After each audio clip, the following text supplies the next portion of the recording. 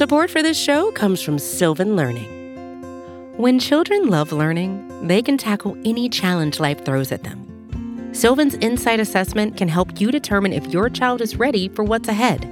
It can also identify gaps in learning and point out areas that could be of concern for your child so they can tackle what's to come. And right now, it's the best price of the year at $29. Go to sylvan29.com to learn more and get your child's assessment for only $29. That's SYLVAN 29.com.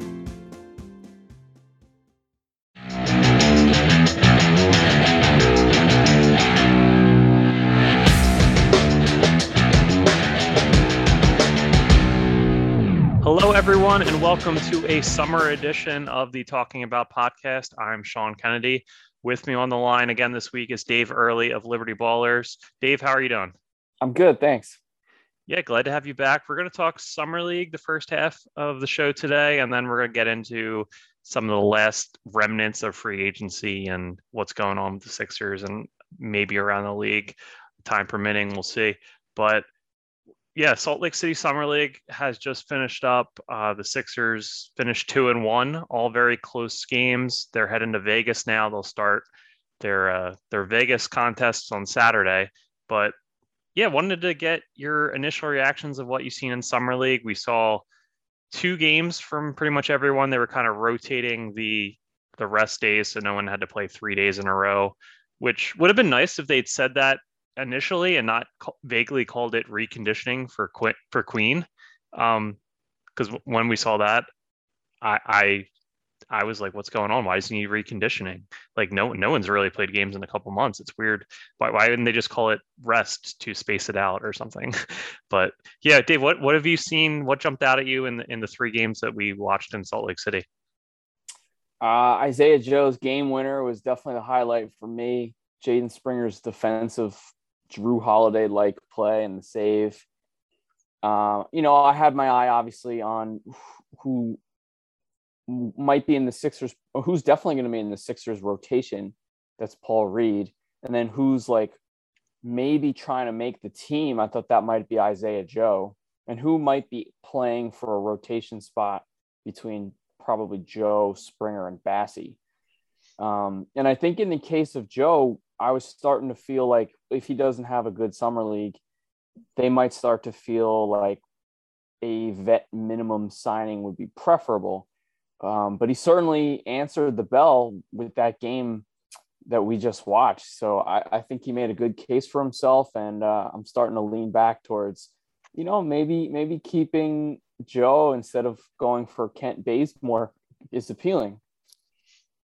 Yeah, you like the idea of having a guy on a cheap rookie deal still. But as you said, he's been a name a lot of people have circled as if they need a roster spot, he's on a non-guaranteed deal. So they could just release him and it wouldn't take up any cap space moving forward. The OKC game where, as you mentioned, he hit the game winner with 25 seconds left. That was definitely his best game. He got hot towards the end. The Thunder really started to key in on him, and he was still hitting tough contested shots. That last game winner, the obvious example of that.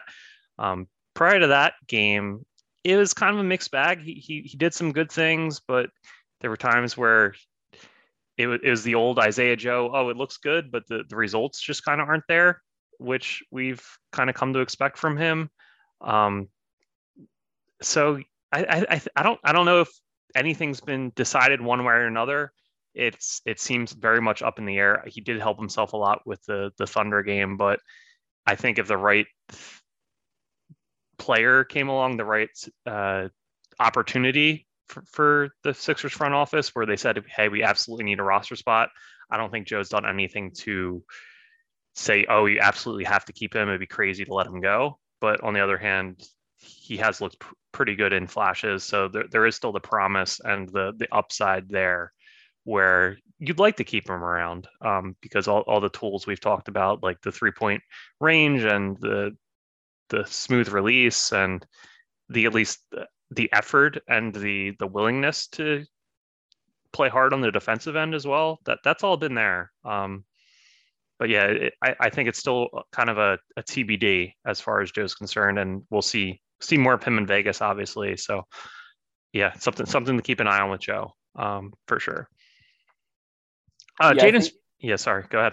Yeah, I think if the Sixers had their way, they would be replacing him because they'd probably like to do one of those consolidation trades where they're trading like 3 guys for 4 guys for Eric Gordon, and then turning to the free agency for a couple vet mins to fill out the rest of the roster. I think that's how they would like to do it.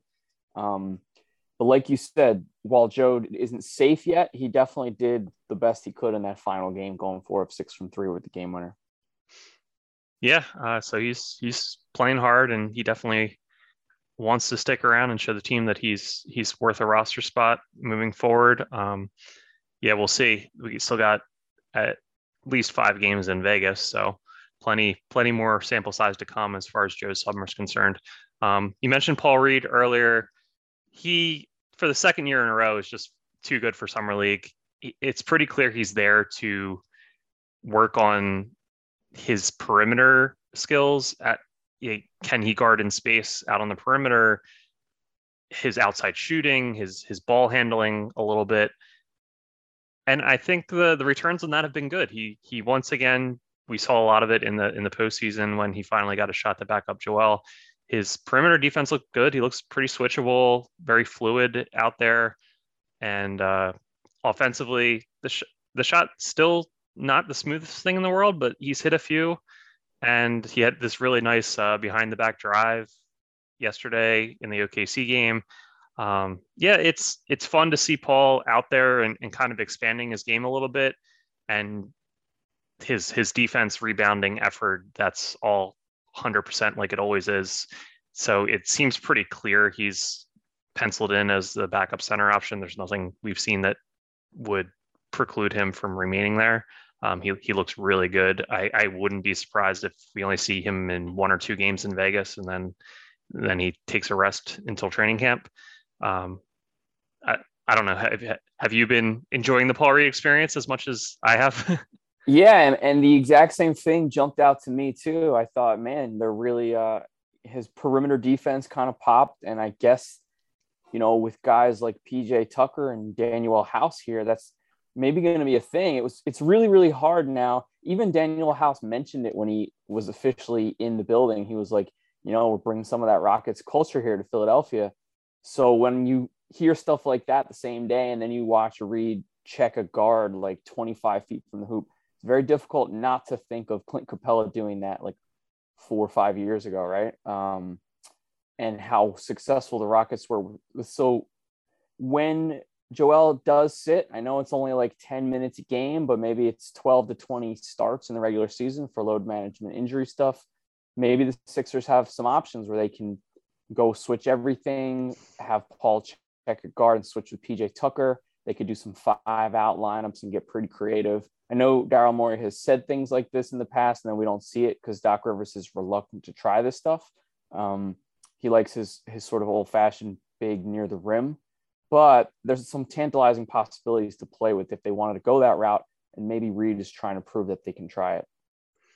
Yeah, like a Tucker, Tobias, Reed front court where everyone's got decent enough size, but also pretty agile and switchable. That'd be interesting to see. The Sixers definitely have more flexibility in that area heading into next season than they did a couple months ago with the offseason signings. So yeah, it's going to be interesting to see how much Doc goes with that down the road, but Reed definitely acquitting himself well in Salt Lake City. So I think that's something we should definitely get a look at in an ideal world. And he hit a three from a pick and pop, and he called a lob and jammed it. So James Harden will have his eye on both of those plays. Yeah, exactly. Speaking of James Harden, another guy that people have thought would pair really nicely, and we haven't really gotten too much of a chance to see it, was Charles Bassey, who's also playing in Salt Lake City. Seen a couple really good lob finishes from him. There was one where there was one from Queen in the Utah game where it was a little bit off the mark, but Bassey really went up and got it. And he had another one later in the second half of that one. So you see those kind of plays, and you feel as if Bassey would really scale up well with a guard like Harden, who has made careers for guys in similar situations like that. And I feel like Bassey hasn't jumped out and like dominated in summer league, but I feel like he's more of a guy, just do his role, rebound, defend, block shots, and finish those lobs that we've seen him do a couple times.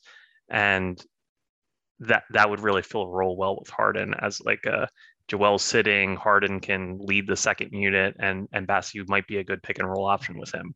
And maybe it's just in those load management games where Joel sits that you mentioned, and maybe you just feel comfortable with a Reed Bassey front court on those games. What's been your impressions of Charles in these three contests? Yeah, I thought he was pretty raw. I think the thing that impressed me the most was he had several vertical contests, and I think he offers a little bit of a bigger body than Reed does, where Reed, you get some of the weak side help plays that are really exciting, the help far away from the rim with perimeter defense, maybe more shooting. But with Bassey, you get a little bit more of that traditional element where a guy goes to finish a layup and Bassey's just in the way, and he forces him to take a terrible shot or pass. And so he did that a few times, and I was like, you know what? That's an NBA skill, the way he just was able to absorb the contact, jump vertically very high. I mean, he had a few pretty high jumps on there. You mentioned the lob that he caught, but there was a few that would have been N1s that he just erased off the backboard. So I was impressed with that. I'm not sure if he is a viable candidate for the regular season, but I definitely give him a shot. Like, if I'm choosing a final roster spot on a vet min deal from someone like Ben McLemore or Tony Snell versus a Hassan Whiteside, I think I've seen enough from these two young guys to pick the wing like Snell. Yeah, good vertical contest from Bassey. Good, defensive awareness to be able to halt the driver enough and then recover to his man in those pick and roll defense plays. And I agree with you 100%. I like the fact that Daryl hasn't brought in the vet big who you just worry Doc will pencil in. Kyle Neubeck said that they might be not aligned on that issue. Like, yeah, he said there's like definitely some people in the organization who want to roll with what they've got, which would basically be Doc has to choose one of Reed, Bassey, or PJ Tucker at the 5 when Joel sits. But if they brought in like Whiteside on a $2 million deal, that guy would basically, Doc would probably have to promise him the role just to get him in the door for that little money. So you'd have mixed feelings about that for sure. Yeah, I would want Daryl to go the money ball route where he just leaves Doc with no options what to play the young guys. So hopefully Art Howe and Art Howe and Billy Bean. Yes. So hopefully that persists into training camp, and that I'm hoping that situation doesn't change, because I feel like Reed has definitely proved he can be a backup center in the league. We've seen him do that at the NBA level. Bassey, aside from a handful of games, hasn't really got that shot, but I think there's been enough there where I want to see it. So having him as a third option at center, I think is fine. And if you give him a shot and it doesn't work out, you can always get those buyout guys at the deadline to maybe fill that role if a Bassey as a third center doesn't work out. But yeah, the way how hard Paul Reed was playing, it wouldn't be shocking that they need that third guy to step in case he like rolls an ankle for 10 games, because he was everywhere. Yeah, he definitely plays with that style. I mean, Joel in summer league. Yeah, all the time. Joel, he's going to have load management. He has his plays where he dives into the third row, forgetting that he's a franchise player, and maybe don't worry about one possession in the second half of a December game. But yeah, saving balls into the stands. Yeah, Regina King needs to be safe. Don't land on her in the first row. Yeah, so you're running that third center like Tony Bradley type from a few years back, and I feel like Bassey could be that. So yeah, just shout out Boban and Bolden. Yeah, new. Hopefully Boban enjoys his new home this year. Yeah. So yeah, I feel like Reed and Bassey, Reed more so is definitely penciled in as a backup, and I feel like Bassey's shown enough that I feel good about it. So hopefully that continues into the season. Let's talk about the guard wing perimeter guys. Jaden Springer, still 19 years old, so I want to preface everything I'm saying with I still feel like he's the second youngest guy on the summer league roster right now. This isn't saying he couldn't have an NBA career, but I just don't really see a scenario where he is in the rotation this year. He's not confident at all in his outside shot. The dribble in traffic really concerns me. It comes and goes where sometimes he's able to bully his way to the rim. Sometimes he just has it stripped from him. The defense is good. Obviously, you mentioned earlier that great strip of a drive late in the Memphis game to give the team one final possession to have a chance to tie or win that game. But then on the offensive end, they wanted to reward him. They drew it up for him to be the creator, and he just had his pocket picked trying to drive. So he's shown good flashes. I like he has good like body control around the rim and pretty good finishing ability for a guy's size, but doesn't have a mid-range game. No confidence in the outside shot right now. I just don't see how he could be an impactful role player right now, how things stand. Do you agree with that, or are you more bullish on Springer this year? What are your thoughts? No, I'm not bullish. I agree with you. I think the thing that I found the most surprising was knowing that the swing skill that he needs to demonstrate he can do is catch and shoot threes, and seeing how reluctant he was to even spot up for them, and how eager he was to attack a closeout instead. I was thinking, oh man, he's not even here in summer league to show that he's worked on this for the last 15 months and can do it now. And so that was a red flag for me. I mean, no matter how good he is at all this other stuff, you're starting to think of him as a trade candidate. If if you're intrigued by the 2-pointers and the fact that he's able to draw foul shots, the fact that he's a plus 11 game high plus minus, even shooting 3 of 13 because his defense is already really good. He'd already be one of the Sixers' best perimeter defenders.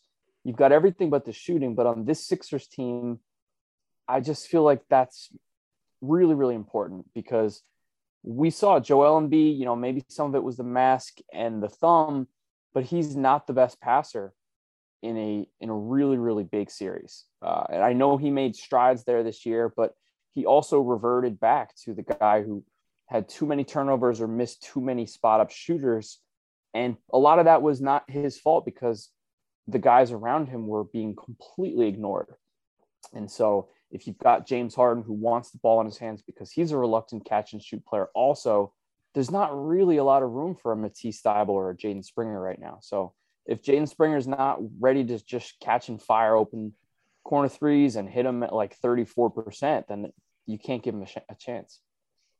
Yeah, mentioning Thybulle is a good comparison, because Springer kind of jumps out at me like a Thybulle light right now, not as big or have the length that Matisse does, not as havoc creating as Matisse is, but still in that mold as a solid lock, like good perimeter defender. Springer has a little more off the dribble game than Matisse does. I feel better. He can, if a guy's coming at him on a closeout, he's willing to go off the dribble, and he can create in that way and draw fouls and get to the line.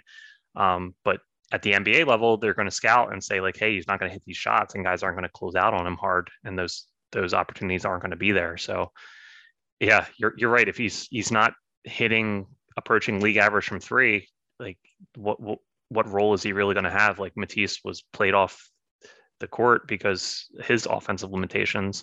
It would be a similar situation for Jaden, while not being as impactful defensively either. So again, still 19. So hate to, I'm not like throwing dirt on his potentially being an NBA player down the road, but I don't see it this year. He definitely needs at least another year of seasoning. If you wanted to read the tea leaves a little bit, Like, it's not like they're calling Jaden over and saying, hey, man, we talked about this for the last 2 months. Just fire them up. Just shoot some threes. Let's see how it looks. It looks like he's determining to get to the rim and do what he's best at, and which is fine. But then it starts to make you wonder, would the Spurs love to mold both Jaden Springer and Matisse Thybulle, and the Sixers not mind that? You know, him doing what he is good at and just showing, because I agree with you, he's a better offensive player quite a bit than Matisse Thybulle, but his shot isn't necessarily further along. While I would bet on it because his mechanics are a lot stronger, he's clearly not ready to deploy that in an NBA game right now.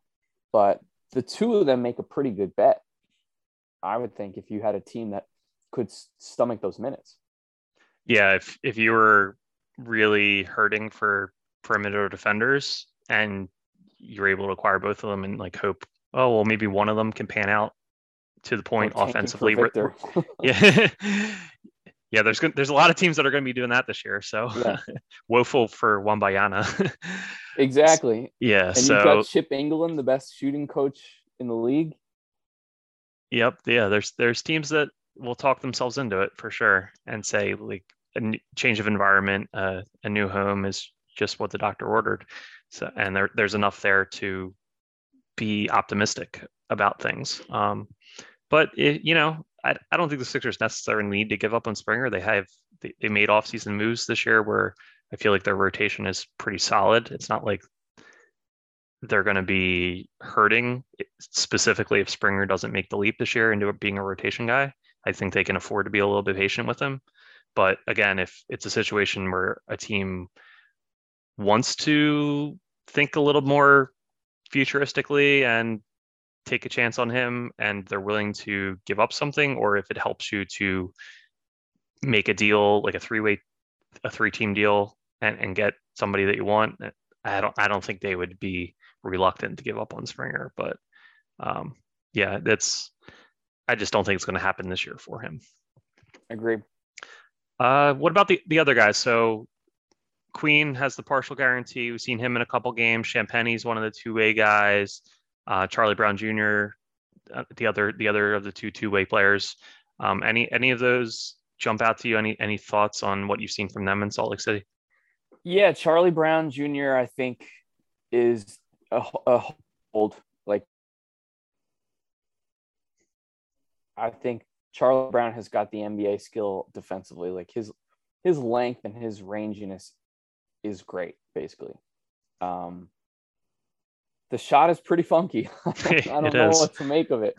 But I mean, Queen is an older player at this point, isn't he? I think he's 25. Yeah. So I don't like his lack of comfort shooting an open catch and shoot corner three was startling to me. Like when they kicked one out to him, he didn't have his hands ready. He didn't look like a guy who's shot 10 million of those over the last few weeks, and he clanked it, which was weird because he's coming from the Rockets G League system where he shot 9 a game, so it was definitely drilled in his head with Rio Grande to just fire those up, and he did it for an entire G League season. So it was kind of weird that he wasn't more willing to just let those fire. Yeah, I'm not a expert on G League. I haven't. Maybe Harrison Grimm has seen a lot more, and he could put it into context for me. But I didn't come away thinking, okay, this guy's definitely an NBA player. You absolutely have to keep him. He seems to really like the ball in his hands, and so I'm not sure what the role is. And he's not awesome enough at that to crack the Sixers rotation as a backup point guard. I don't think. I mean, you've got Maxey and Melton who can handle that pretty well. You've even got Shake still. So whose minutes would he get in a lead guard role? Because he didn't really look like a combo guard to me. He looked relatively uncomfortable off the ball. He did have a few nice pocket passes. You liked his headiness, but each one was just a little bit low and none of them were caught cleanly. So I just came away feeling like there's talent there, but overall uncomfortable trusting him. Yeah, I just to circle back to Brown real quick, I agree with you. We already saw last year when he got his stint with the Sixers, that he has the NBA defense toolbox. Like he can definitely guard at the NBA level, and we've seen that in Salt Lake as well. Yeah, it's just, can he do enough offensively is going to be the question. He's looked okay. He's hit some shots in summer league this year.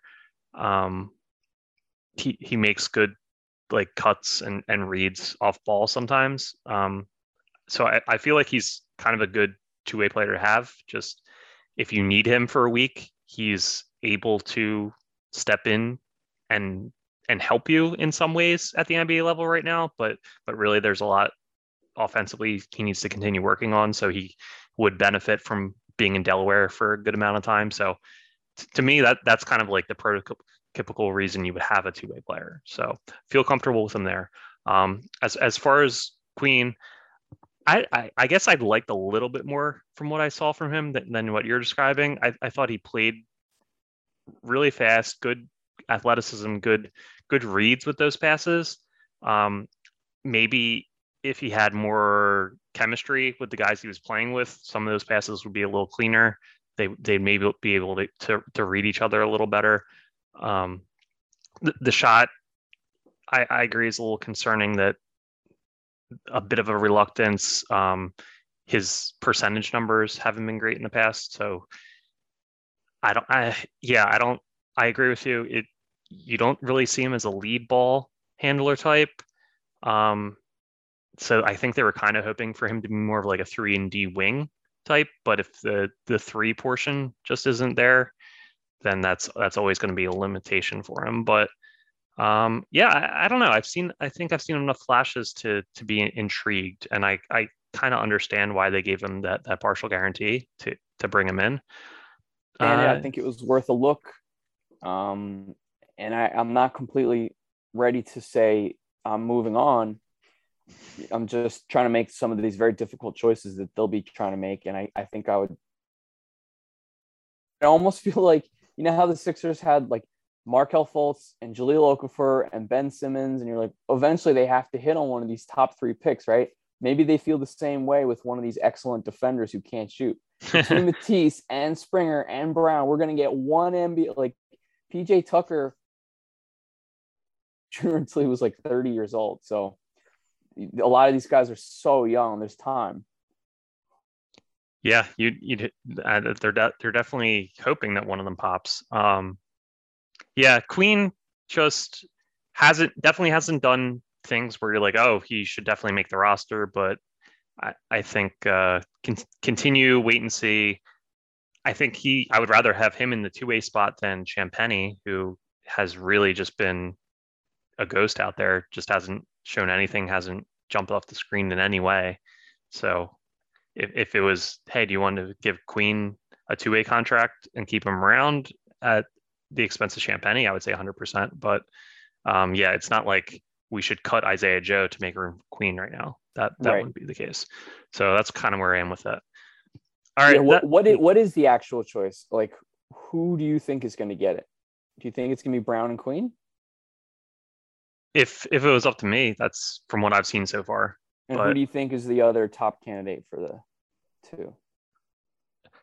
I would say, given they liked Queen enough to give him partial guarantee, I think they might be inclined to do that. Champagnie definitely hasn't made a great case for himself to stick around. Grant Riller is another guy who's kind of looked okay, and they had him on a 2-way in the past, so they definitely liked him prior to his injury. Yeah, I find it interesting they keep giving Riller chances. Yeah, so he's another guy kind of lurking. He's looked good at times in Salt Lake. So yeah, it's going to be interesting. But I think overall, from those kind of tertiary guys, the main takeaway is Isaiah Joe's spot is safe, at least internally. They might decide they need to make room for some other trade, but no one below him in the pecking order has stepped up enough to assume that roster spot from him. Exactly. I went in thinking, well, maybe Springer or Queen will just completely overtake Joe, but I don't think it happened for either. Yeah, exactly. So, all right, we're going to take a quick break, and then when we come back, we're going to talk about the Harden situation and a little bit about free agency that's still lingering. Support for this show comes from Sylvan Learning. As a parent, you want your child to have every opportunity, but giving them the tools they need to tackle every challenge, that takes a team. Now more than ever, educational support tailored exactly to what your child needs can make all the difference. That's why parents have trusted Sylvan Learning for 45 years as the ultimate teammate in their child's educational journey, instilling in them a love for learning and a passion for reaching the next level. And Sylvan's Insight Assessment can identify gaps in learning and areas that could be of concern for your child. It's a 360-degree view into your child's learning that you can't find anywhere else, and helps ensure that your child didn't miss something in school that might put them at a disadvantage in the future. And right now, it's the best price of the year at $29. Go to sylvan29.com to learn more and get your child's assessment for only $29. That's SYLVAN29.com. When you need mealtime inspiration, it's worth shopping Kroger, where you'll find over 30,000 mouth-watering choices that excite your inner foodie. And no matter what tasty choice you make, you'll enjoy our everyday low prices, plus extra ways to save, like digital coupons worth over $600 each week. You can also save up to $1 off per gallon at the pump with fuel points. More savings and more inspiring flavors make shopping Kroger worth it every time. Kroger, fresh for everyone. Fuel restrictions apply. All right, and we're back. Dave, the James Harden contract has not come to fruition. They met in the Hamptons over the weekend. Michael Rubin threw a party. Many Sixers were there. Joel Embiid, new Sixer PJ Tucker, Tyrese Maxey, technically former Sixer, maybe future Sixer James Harden. We expect that to be the case. Some other NBA players, a lot of rappers in attendance. Looked like they really had a good time. Everything would seem to be lining up. The James Harden and the Daryl Morey mutual love fest is real, but he hasn't signed his new deal after opting out.